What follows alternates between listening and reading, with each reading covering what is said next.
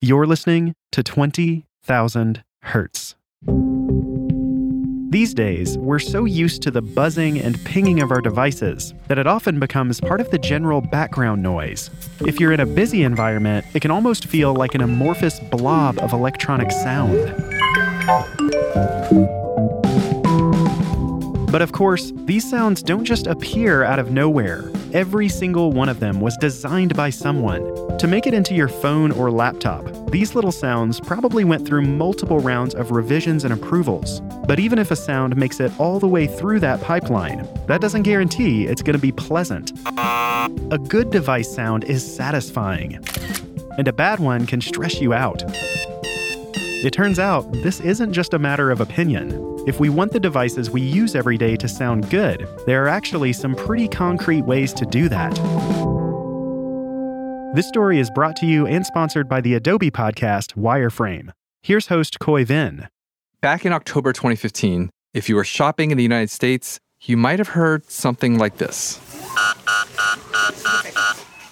The U.S. was transitioning credit and debit cards away from magnetic strips, those black stripes along the back of your cards, over to chip cards. Chip cards are more secure, but they can't be read by older machines. So stores needed new machines that made a sound like this. That sound is to remind you to take your card out of the machine. And for the people who work in stores with those devices, that noise can get really tiring. One day, sound designer Connor Moore walked into a local store with one of these chip readers. As usual, he started chatting with the owner. They're big Warriors fans, so I always go in there and chat with them about the Warriors. I went to check out, and I just noticed the card reader sound for some reason in that particular environment. It was that infamous It just really cut through. And I was like, wow, like, that's crazy. You hear that all day? And he's like, yeah, man, it's pretty annoying. But I take it you remember to get your card. So would you consider that sound to be a success? It is a very harsh sound, right? But at the end of the day, all these sounds have to be effective. In this instance, yes, it does get your attention. But there's many other ways that we can go about doing that. Sound is a special form of touch. Sound kind of tickles our sensory system in our brain, kind of in the way that the touch does. This is Susan Rogers. She's a professor of music production and engineering at Berklee College of Music. She thinks a lot about how sound affects the brain. Susan says that we like or detest a sound because of either our association with it or its attributes. Association is what hearing the sound triggers in our memory. Susan has an association that still haunts her to this day. The sound I despise is the sound of a ringing telephone. And that's due entirely to an association. The sound of a ringing telephone would interrupt my sleep. Susan used to work for a very famous, very prolific musician as a staff engineer. Our typical work days were 20, 24 hours long. 48 hours was not at all uncommon. After which, all Susan would want to do is sleep. But then her phone would ring. After 3 or 4 hours, and it would usually be him with that beautiful low voice he had. And you'd pick up the phone and he'd say, "Susan, ready?" I associate to this day the sound of a ringing telephone with the sound of being hauled off. My freedom has ended. So for Susan, the sound of a ringing telephone isn't the problem. It's the association. When she hears that phone ring, it triggers her memory of interrupted sleep. But the other reason the sound can be annoying is its attributes. That's the quality of the sound itself. So a simpler way to describe it would be like comparing sounds to fabrics. An octave might be like satin or silk. You run your fingers over it, and it's smooth. But a minor second or major second interval, those low intervals, are similar to running your fingers over burlap or corduroy. We can perceive the roughness in our fingertips, and likewise we can perceive roughness in sounds. According to Susan, the card reader sound that Connor heard has a burlap quality. It's got an acoustic component of roughness, so that's a little bit dissonant, and it's known to be annoying, especially if it's really loud. It's very, very annoying. So immediately you're getting people stressed. On some level, getting people stressed is exactly what that noise was designed to do. If you don't want people forgetting their credit cards, you can blast them with an abrasive noise, so they rip the card out just to make it stop. But that's just one way to do it. The more nuanced approach would be to figure out how to get people to do the exact same thing, but with a pleasant sound. That's coming up after the break. Congratulations to Ray Perez for getting last episode's mystery sound right. That's Goro from the original Mortal Kombat game. He also appeared in 2 of the 3 Mortal Kombat movies. I am Goro, General of the armies of Outworld and Prince of the subterranean realm of Shokan. And here's this episode's mystery sound.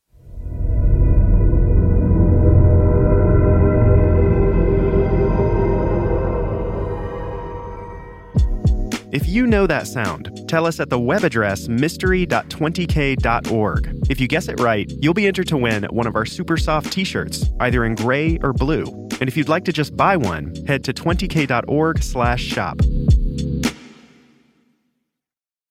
When you need mealtime inspiration, it's worth shopping Kroger, where you'll find over 30,000 mouth-watering choices that excite your inner foodie. And no matter what tasty choice you make, you'll enjoy our everyday low prices, plus extra ways to save, like digital coupons worth over $600 each week. You can also save up to $1 off per gallon at the pump with fuel points. More savings and more inspiring flavors make shopping Kroger worth it every time. Kroger, fresh for everyone. Fuel restrictions apply. The way we experience sound is a lot like the way we experience touch. Nice sounds often feel soft and smooth, while unpleasant sounds feel harsh and rough. In the early days of credit card chips, card readers used a loud buzzing sound to remind people to remove their card.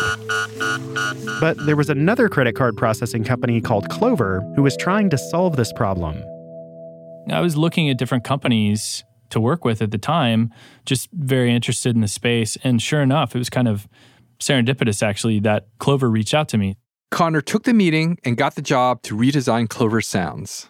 The way Connor described it, Clover's challenge to him was to help change the behavior of their users without annoying them. For years, shoppers had been swiping their cards, but these new chip machines require you to insert your card, leave it in while it's being approved, and then take it out. For most people, this was very different. Add to that the regular stress of shopping. Imagine trying to learn how to use a chip machine in a crowded department store on Christmas Eve, and you can see how easy it would be for a shopper to forget their card. You kind of really need an annoying warning tone to remind you to take it out. But Connor didn't want to be annoying. According to Clover's creative brief, the company asked for smart, efficient. These are things they wanted to communicate to users. To achieve that, Connor broke down the warning tone into 3 parts. First, he started with a warm sound, one that feels familiar to our ears.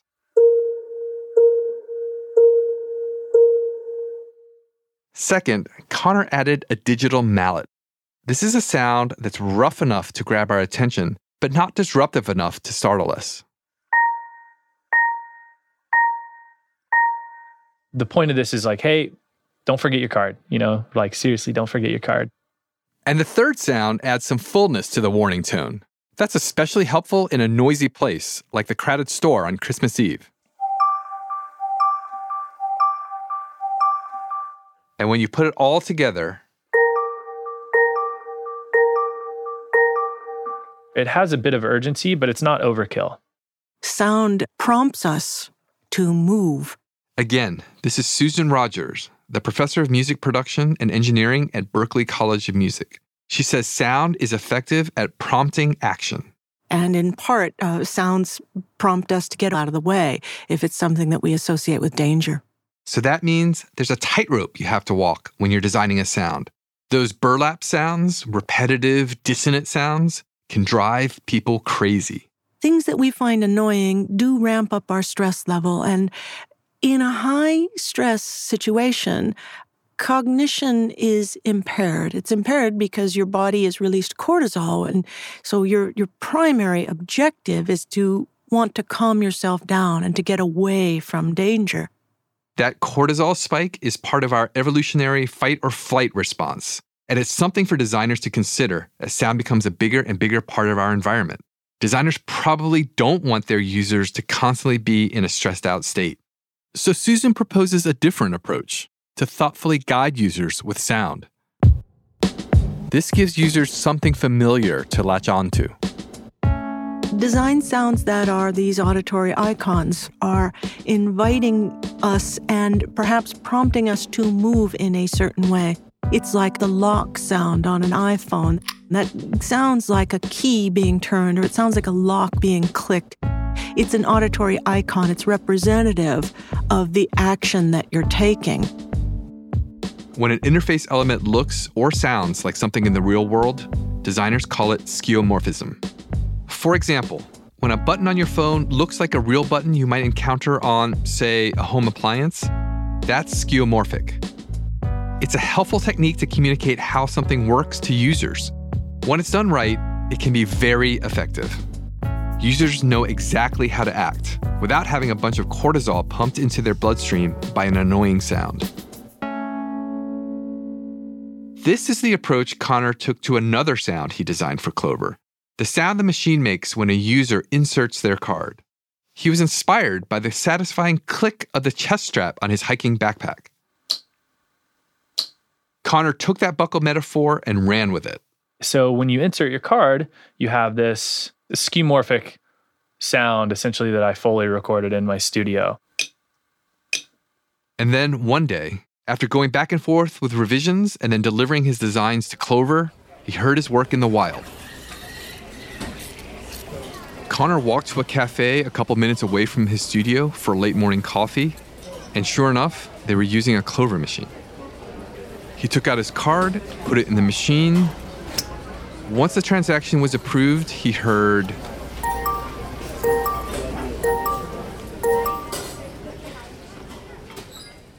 The sound did what it was supposed to do. It reminded him to grab his card, but it didn't interrupt the conversation. It's always an exciting moment to hear your work out there, you know?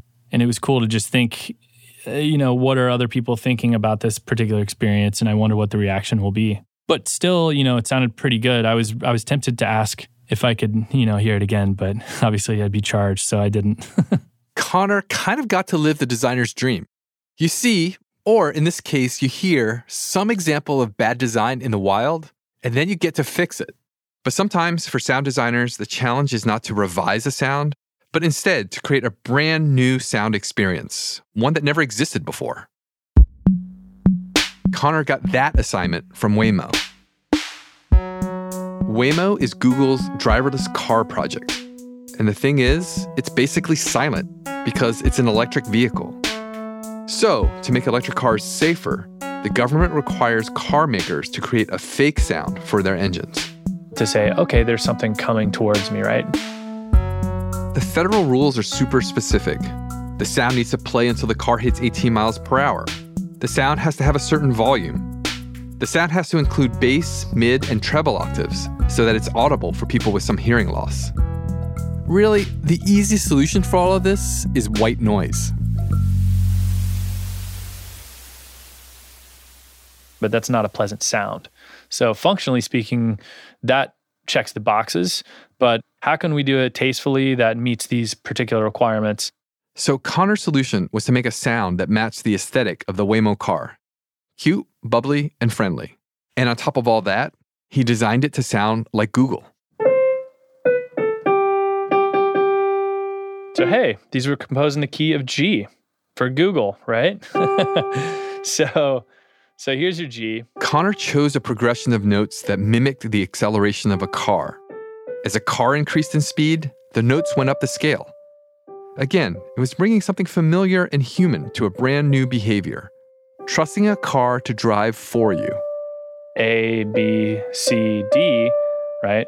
So it just has this pleasant feel to it. And the final result sounded like this. the resolution, once it passes through all these different harmonics, is a G major. Right? Even though Connor's job is creating sounds, there are times when he says adding sound might not be the right answer.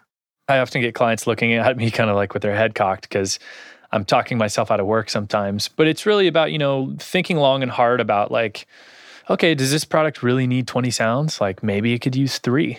Audio is a powerful tool, so you have to use it sparingly. Connor gives this advice for user experience designers.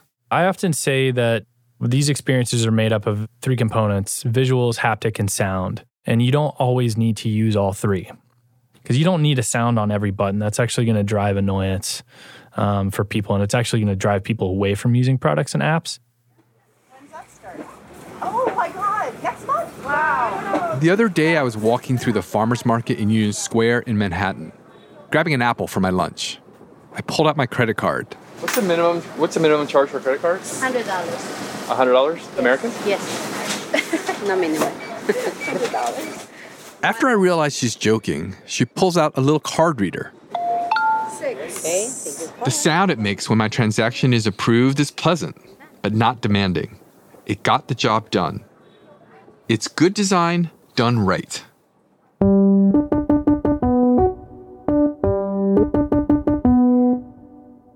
The world of audio notifications reminds us that design is in a constant state of change. Design isn't even purely visual anymore. With the world of smart speakers and the vast array of audio notifications that have become a part of our lives, the total user experience now includes these sonic cues that we can't even see, and most of us barely notice. But just as with the visual world, the key to making audio work for us and to feel actually humane, that requires a design sensibility. It's a willingness to question why, to try new ideas, to examine carefully how real people respond to those ideas, and to repeat that cycle over and over until the solution is right. So whether or not you can see it or hear it, it's all design.